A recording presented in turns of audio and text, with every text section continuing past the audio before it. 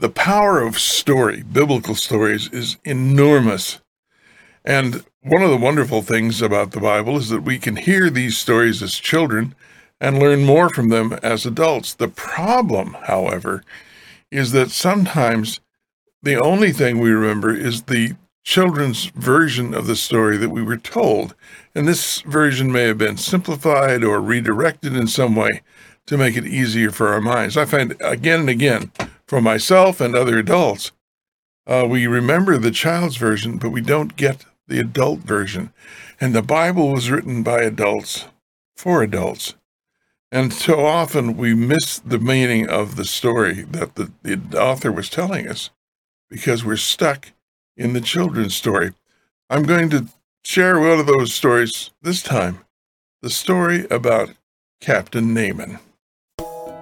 Welcome to the Bible Journeys podcast. Your traveling companion is Ed Dickerson, an author, teacher, and scholar.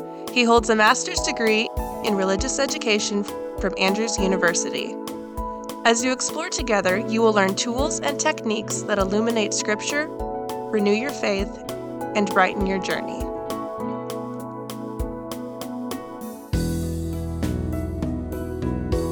Now, there's nothing wrong with children's stories. It's just that they may be slightly different. We don't tell certain stories to children at all. An entire series of stories called the Bible story, which covered the entire Bible, left out two stories. One of them was the beheading of John the Baptist. Didn't want to make that, too vivid for young children. There's good reasons for that. But there are also good reasons to understand that the adult story is important for adults. And too often, again, the story we heard as children overrides the text that we read today. So we read today's text, but we hear our voice, the voice of our mother or the voice of a teacher or someone, and we don't really hear the voice of the author. If we're going to read the Bible as it was meant to be read, we have to read it as the author intended it to be read by his audience. And I'm going to share with you today the story of Captain Naaman. Now, of course, the typical story that we tell to children is about the little maid, the little girl who was taken captive, and she was faithful, and she told Captain Naaman about a prophet in Israel. He went there, and he washed in the Jordan River and was made clean. He had leprosy. This is a wonderful story. It just doesn't happen to be the story that the author of 2 Kings chapter 5 happened to be telling. We want to get that story because as good as the children's story is, there's more for us in it. And we want to answer several questions as we go along. First of all, what story is the author telling? Not the story that we've made of it, that we've, slimmed it down and streamlined it for children, simplified it. But what was the author intending his audience to get out of it? Because we might find that there's a significant difference. The second question we want to answer is, what is the central message? Yes, there are many details, and those are fine, but the central message really matters. The prophet wanted to tell us that story for that reason. And if we miss that, we've missed the whole point. It doesn't matter that we have a wonderful story about a little girl who faithfully witnesses. If that isn't the story the author's telling, it's just a part of a larger story. We'll see as we go along. And what questions come to mind? Because this is written about a different place and a different time and a different culture. And there are a lot of details that are included. And remember, in biblical storytelling, the storytellers are very economical. They don't use any words they don't have to. And so if they mention something, that matters. And if they leave out something that ordinarily would be included, that tells us something too. That's part of the storyteller's art. And so as we go through this, keep these three questions in mind. What story is the author telling? What is the central message? And what questions come to mind? I'll mention a few as we go along, and I'll have a few at the end, because we're going to look at this story again in more detail in the future. Now, Naaman was the commander of the army of the king of Aram. Do you know where Aram is? Do you know anything about the history of Aram and Israel? That might be a question we want to look into it. Find out what it actually is saying there. He was a great man in the sight of his master and highly regarded. Why? Because through him, the Lord had given victory to Aram. Now, you might want to take note of the fact that Lord here in most many translations, is in small capitals. Whenever you see Lord in small capitals, the word in Hebrew is the name of God, Yahweh. But a good Jew would never say that four-letter word. They would insert the word Adonai, which is Lord. And this is the kind of Lord they're talking about. Now, an Adonai could be a human Lord, but if it says Adonai and it's in the small caps, that means that the reader would have inserted the word Adonai, but the word would have been Yahweh, the four letters, the name that should never be uttered. And so here we have a name already, Naaman, and then we have this name, Yahweh. It's important because names are important. We're going to see that more in the future. He was a valiant soldier, but he had leprosy. Now, of course, the question is, what difference does it make whether he was a soldier or a king or a priest or whatever? So there's something we might want to look into. Does it matter? And leprosy, don't forget, had a symbolic meaning too. Well, think about that as we go along. Now, bands of raiders from Aram had gone out and taken captive a young girl from Israel, and she served Naaman's wife. So this girl is a house servant. She serves Naaman's wife. Raiders had gone out from Aram, wherever that was, and they'd taken this little girl. And despite the fact that she was kidnapped and made into a slave, essentially, it says she served, but she was a slave. She loves him. She said to her mistress, "If only my master would see the prophet who is in Samaria, he would cure him of his leprosy." Now, this girl has great faith. And this is often, her character is the one that is often highlighted in this story, she and Naaman. And certainly this is a sweet and winsome character. But she's not named. And as we already mentioned, names matter in these stories. And if names are included, they matter. And if names are not included, it tells us that that character, although they have a role to play, it is not a central role. It is not a major role. Whatever else, this story is not about the serving girl. She's sweet. She's winsome. She, is faithful as a servant. This is wonderful. But it still isn't about her. Otherwise, he'd have named her. Naaman went to his master. Now, his master is the king, and told him what the girl from Israel had said. And his master tells him, "I think you should go. I think you should go." And then he says, "I'll send a letter." So Naaman left. He took 750 pounds of silver with him, 150 pounds of gold, and 10 sets of clothes. When they talk about raiment, of course, these were fancy clothes. These were expensive things. And so just going by modern prices, this is more than $5 million worth of something. But then it shows that his master, the king of Aram, values him.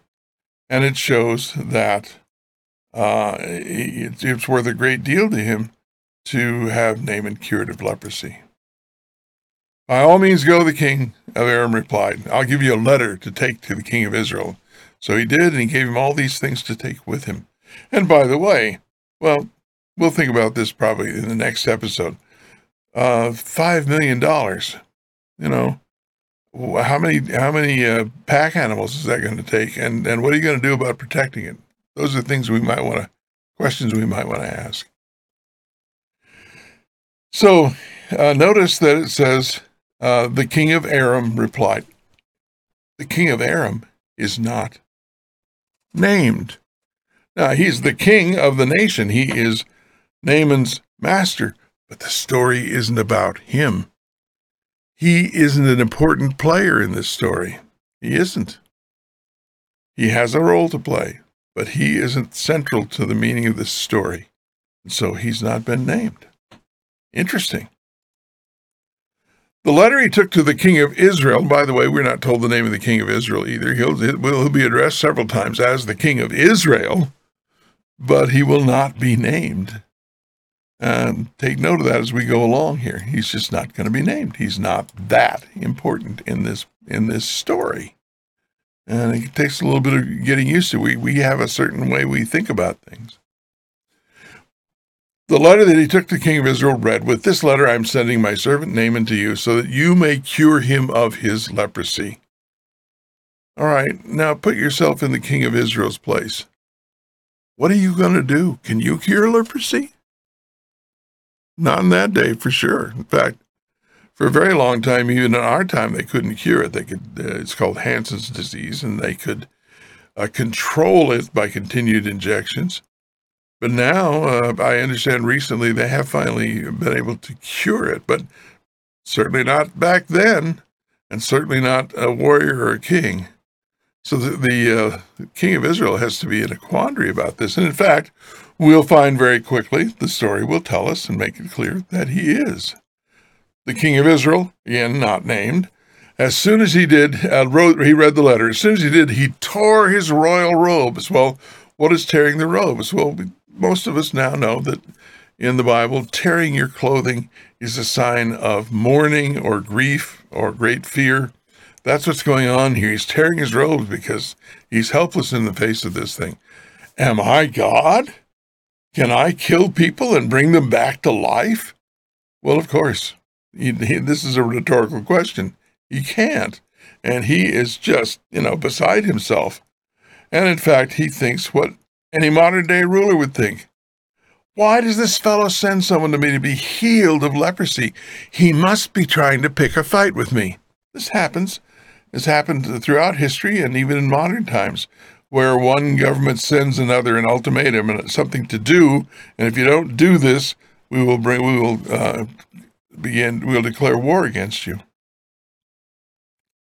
So here it is. He must be trying to pick a fight with me. That's all he can think about. He's terrified. And we'll get into this because we need to remember the relationship between Aram, whatever that is, whatever that country is in the modern terms, and Israel is important here. And these two kings are in contact, and the king of Israel feels very attacked.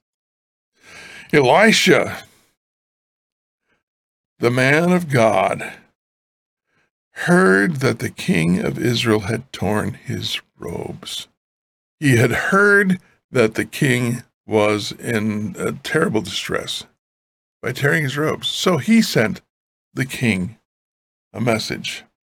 Now just think about this. The major leader of the army of the king of Aram has come all the way with all of these gifts to Elisha, and Elisha doesn't come out of his house. He just sends a messenger out to him.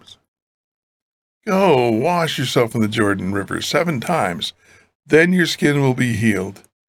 You will be pure and clean again. That's it. Elisha doesn't show up. Elisha doesn't talk to him. He just sends out a messenger with this. And now we find out something about Naaman that isn't pretty.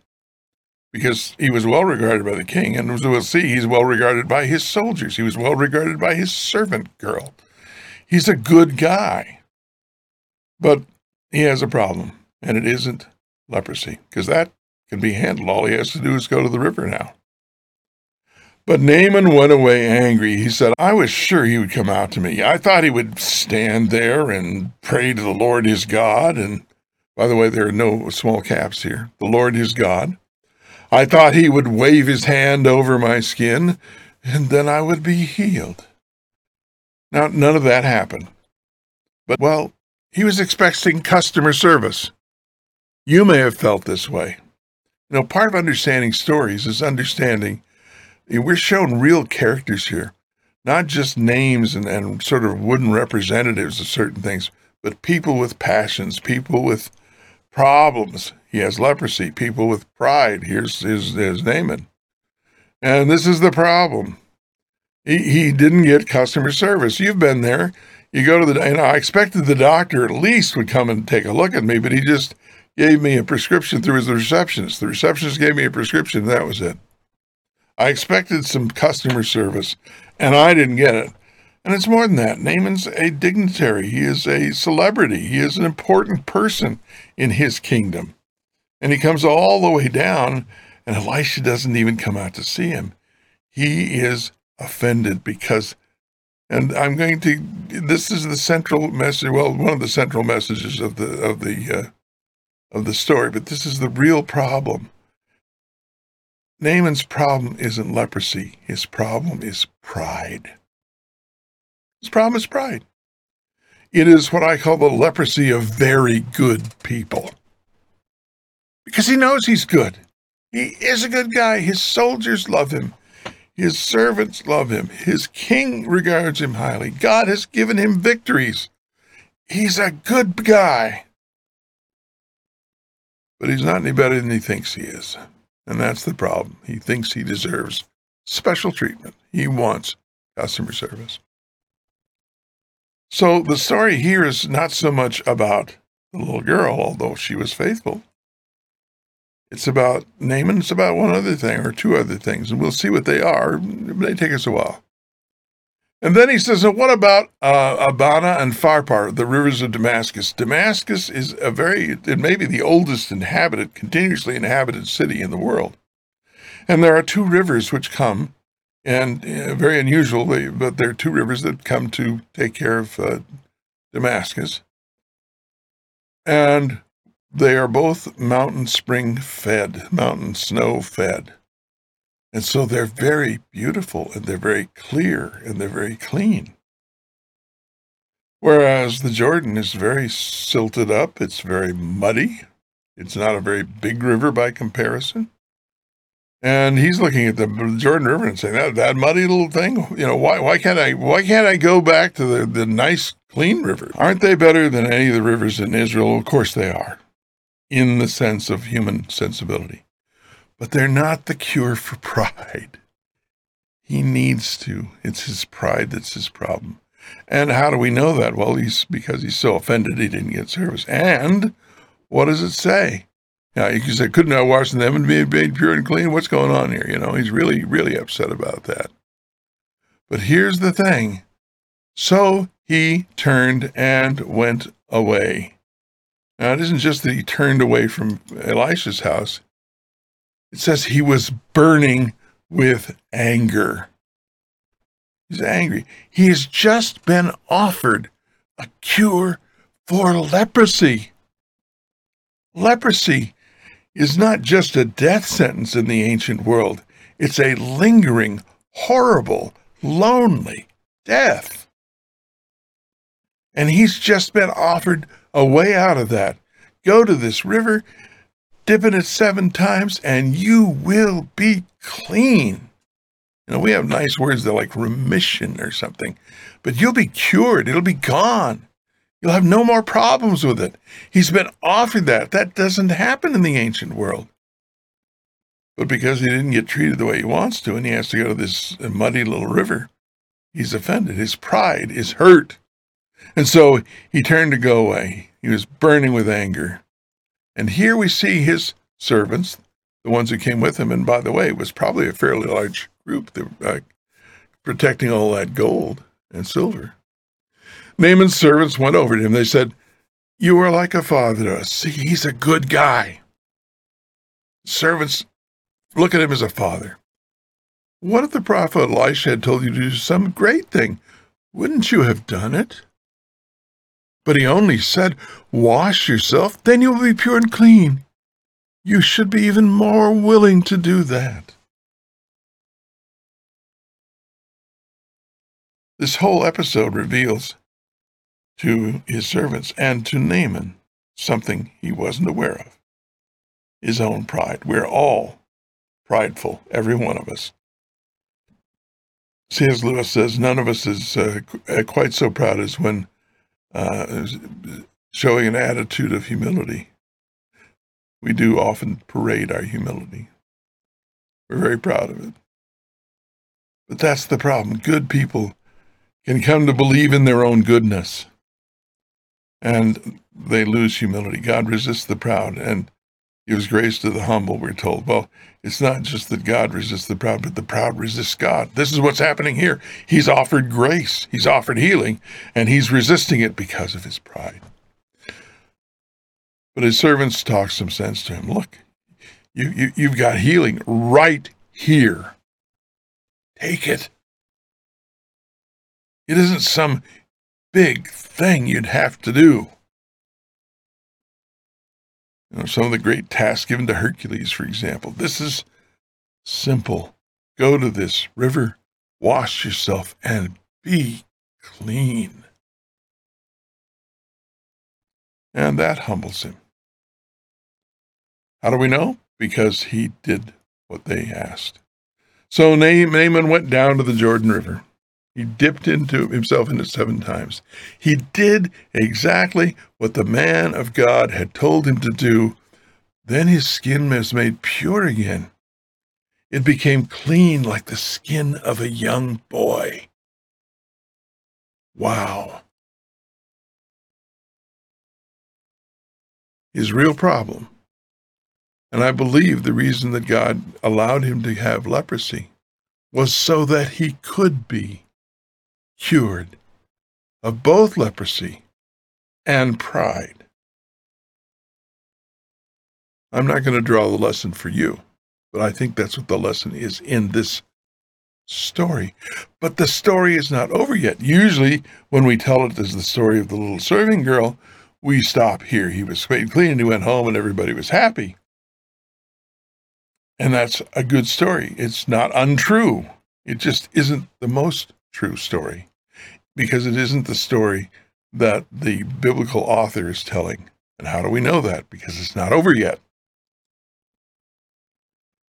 So he goes back and he offers this $5 million of silver and gold and fancy clothing. And Elisha says, no. Well, why would he do that? We'll get to that. I can see you won't accept a gift from me, said Naaman. But please, let me have some soil from your land. Give me as much as a pair of mules can carry.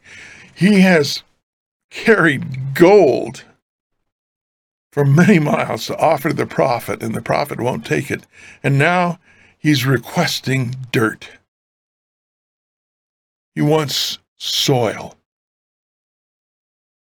And why would that be? He didn't want to get in a muddy river, and now he wants dirt. Well, he says, here's why I want it.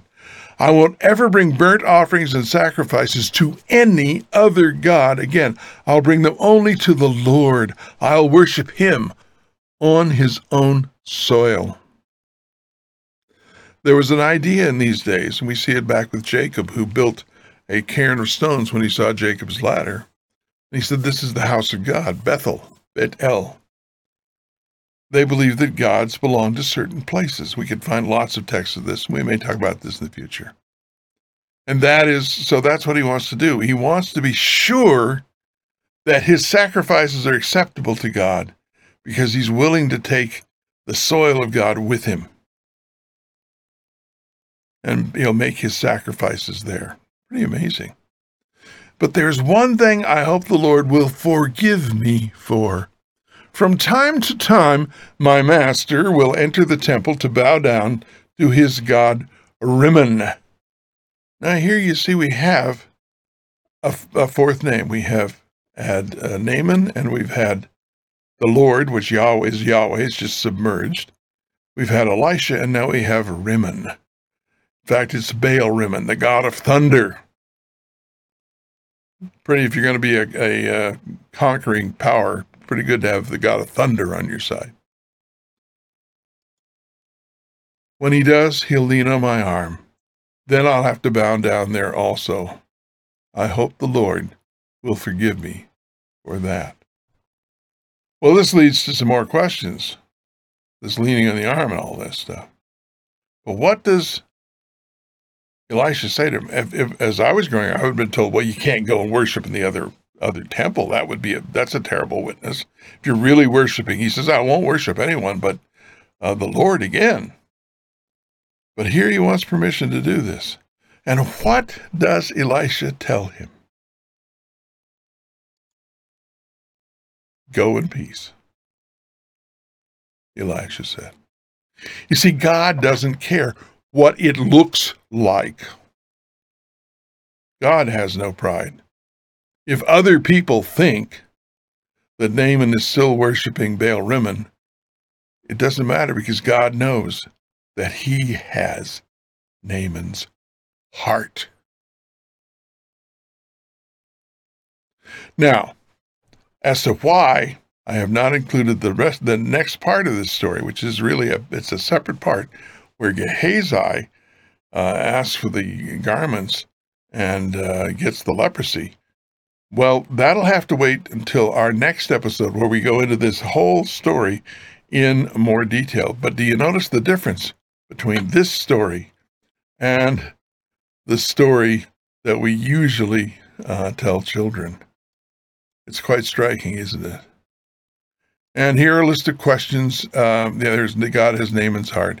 Here are a list of questions you might want to ask as you're thinking about this before our next episode.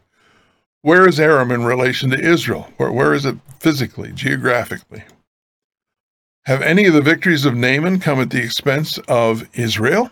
Because God gave him those victories, it said. Why does it mention his valor as a soldier at the same time as announcing his leprosy? He was a great soldier, but he had leprosy. Why won't Elisha accept anything for healing Naaman? After all, it was worth more than that. And why does the king of Aram need to lean on Naaman's arm? He's going to lean on his arm, he says. Why is that going to happen? And by the way, why did I leave out the next part about Gehazi getting leprosy? Those are some questions to look at before our next episode.